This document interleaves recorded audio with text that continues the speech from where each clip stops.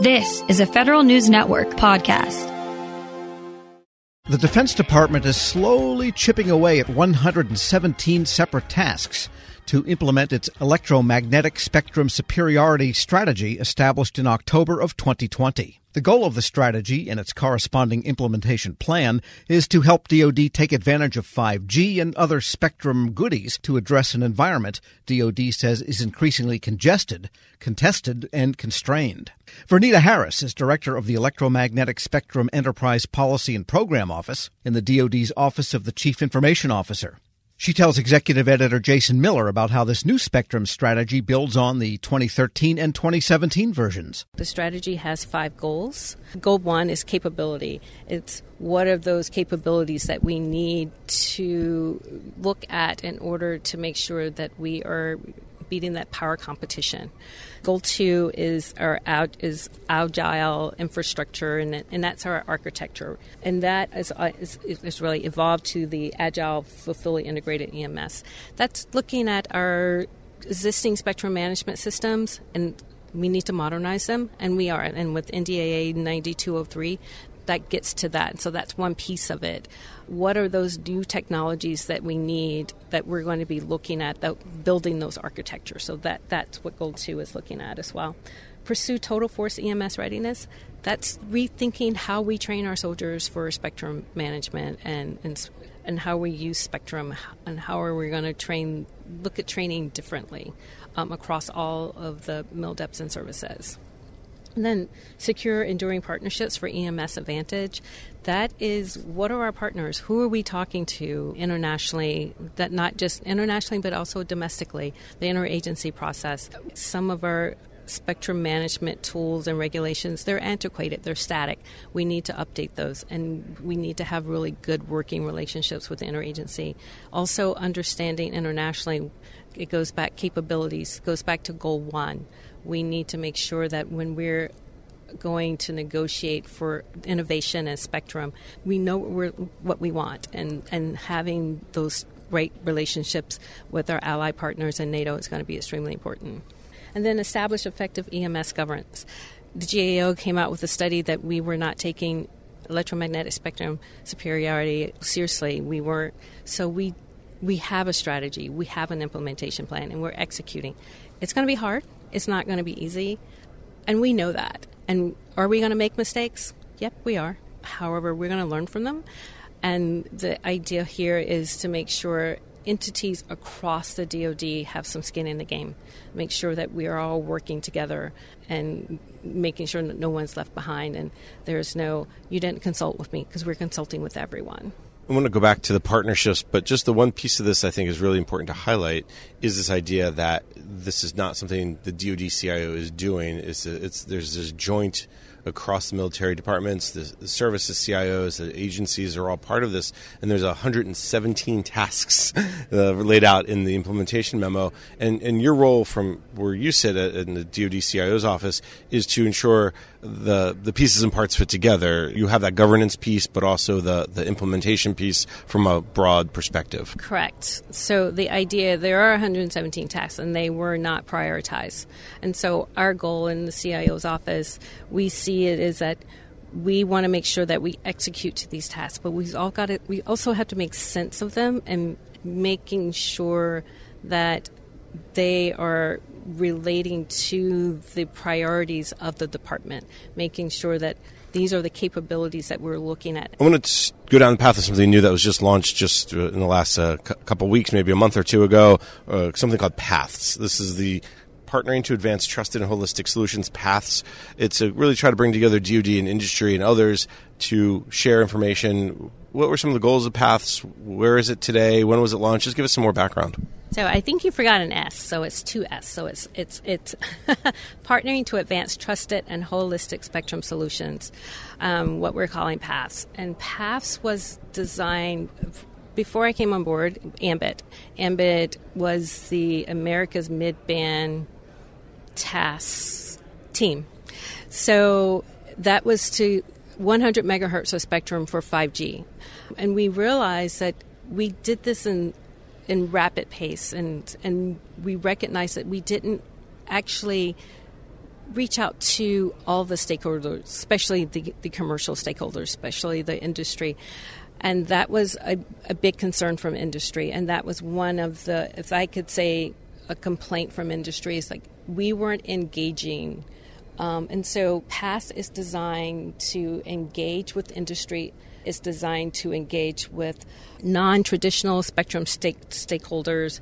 It's designed to work with cable providers, academia. It's building trust because there's not a lot of trust in when you're talking about 5G spectrum and looking at what those use cases are and having that discussion, because some of the information it's classified. And so we built PASS as you have an umbrella. Everyone will have to opt in to PASS to be part of it. Subset of PASS that will have access to classified information up to the secret level with the appropriate safeguards. And so that's the benefit. We're building trust. We're building muscle memory to say, hey, we may not always agree, but here's why we don't agree. So we are really bringing stakeholders together. The other thing that you all are doing, and this is something that I think you've maybe taken on or helped lead, is looking internally at DoD and how you're organized around electronic magnetic spectrum. You mentioned that you were maybe reorganizing your office or at least the approach to EMS. What did you do? Where are you at with that reorganization? You also mentioned proposing 5 working groups. Give us an update. This summer we had, as we were rolling out the implementation plan, and we had several engagements with the Hill and just outside stakeholders, and I recognize that there was lots of questions about why CIO, what are we doing, how are we going to execute on governance of the strategy and the I-plan, and those questions were legitimate. And so we took a look at ourselves internally. It was like, what's the best approach to make sure that we are executing on the strategy, and how do we do that? And I have a 2-hour commute, so each way. So I just like, you know what? Perhaps we could try aligning our office against each one of the strategic goals. So that's how that came about. The discussion of wanting to make sure that DoD CIO is taking this seriously. We see the challenges. We want to make sure that we are communicating appropriately, that yes, this is how we are going to execute on the strategy and the I-plan. So I will have 5 deputy directors. In each of the goals, goal 1 through goal 5, I'm going to take out goal 3 for a moment. We'll be led by a deputy director at the GS-15 level, and our new name of our office is Electromagnetic Spectrum Enterprise Policy and Programs. So that's the MSEP. That's our new name. And so goal 3, however, is about workforce and training. The DoD CIO doesn't own workforce and training. That is P&R. So we do not actually have a goal 3 that for workforce and training as part of my organization structure. Goal 3 is more of our domestic. It's like our, at home you have a job jar and you have it's like a nail jar, right? You have all different types of nails. You just put them in this jar. So we have all of these issues that needed a home. So we named it Domestic Spectrum and Policy Innovation. And that is where we have our repurposing. That's where we're looking at repurposing issues. We're in charge of those miscellaneous spectrum issues that need a home in our office. And so they're going to go into goal 3. But also, the governance, as we talked about earlier, is the Command, Control, and Communications Leadership Board, C3LB. That is how we're managing the EMS3 strategy. And under the C3LB, we have a working group entitled the Electromagnetic Spectrum Senior Steering Group. And under that steering group, and to make sure that we all are executing the strategy and the I-plan and prioritizing those 117 tasks, there are going to be 5 working groups. And those 5 working groups align directly with the EMS3 strategy, and we're finalizing that. And so that will most likely kick off that discussion with the department in January. Vernita Harris is director of the Electromagnetic Spectrum Enterprise Policy and Program Office. in the Defense Department's Office of the Chief Information Officer, speaking with Federal News Network's Jason Miller. Check out Jason's story at federalnewsnetwork.com.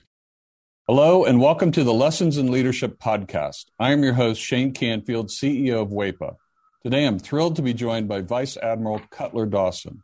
Cutler has had an incredible career serving our country for 35 years in the Navy, where he attained the rank of Vice Admiral.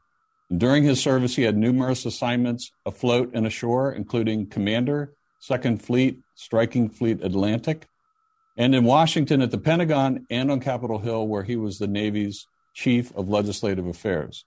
Immediately following his retirement from active duty in 2004, he became the president and CEO of Navy Federal Credit Union, the world's largest credit union, where he served for 14 years.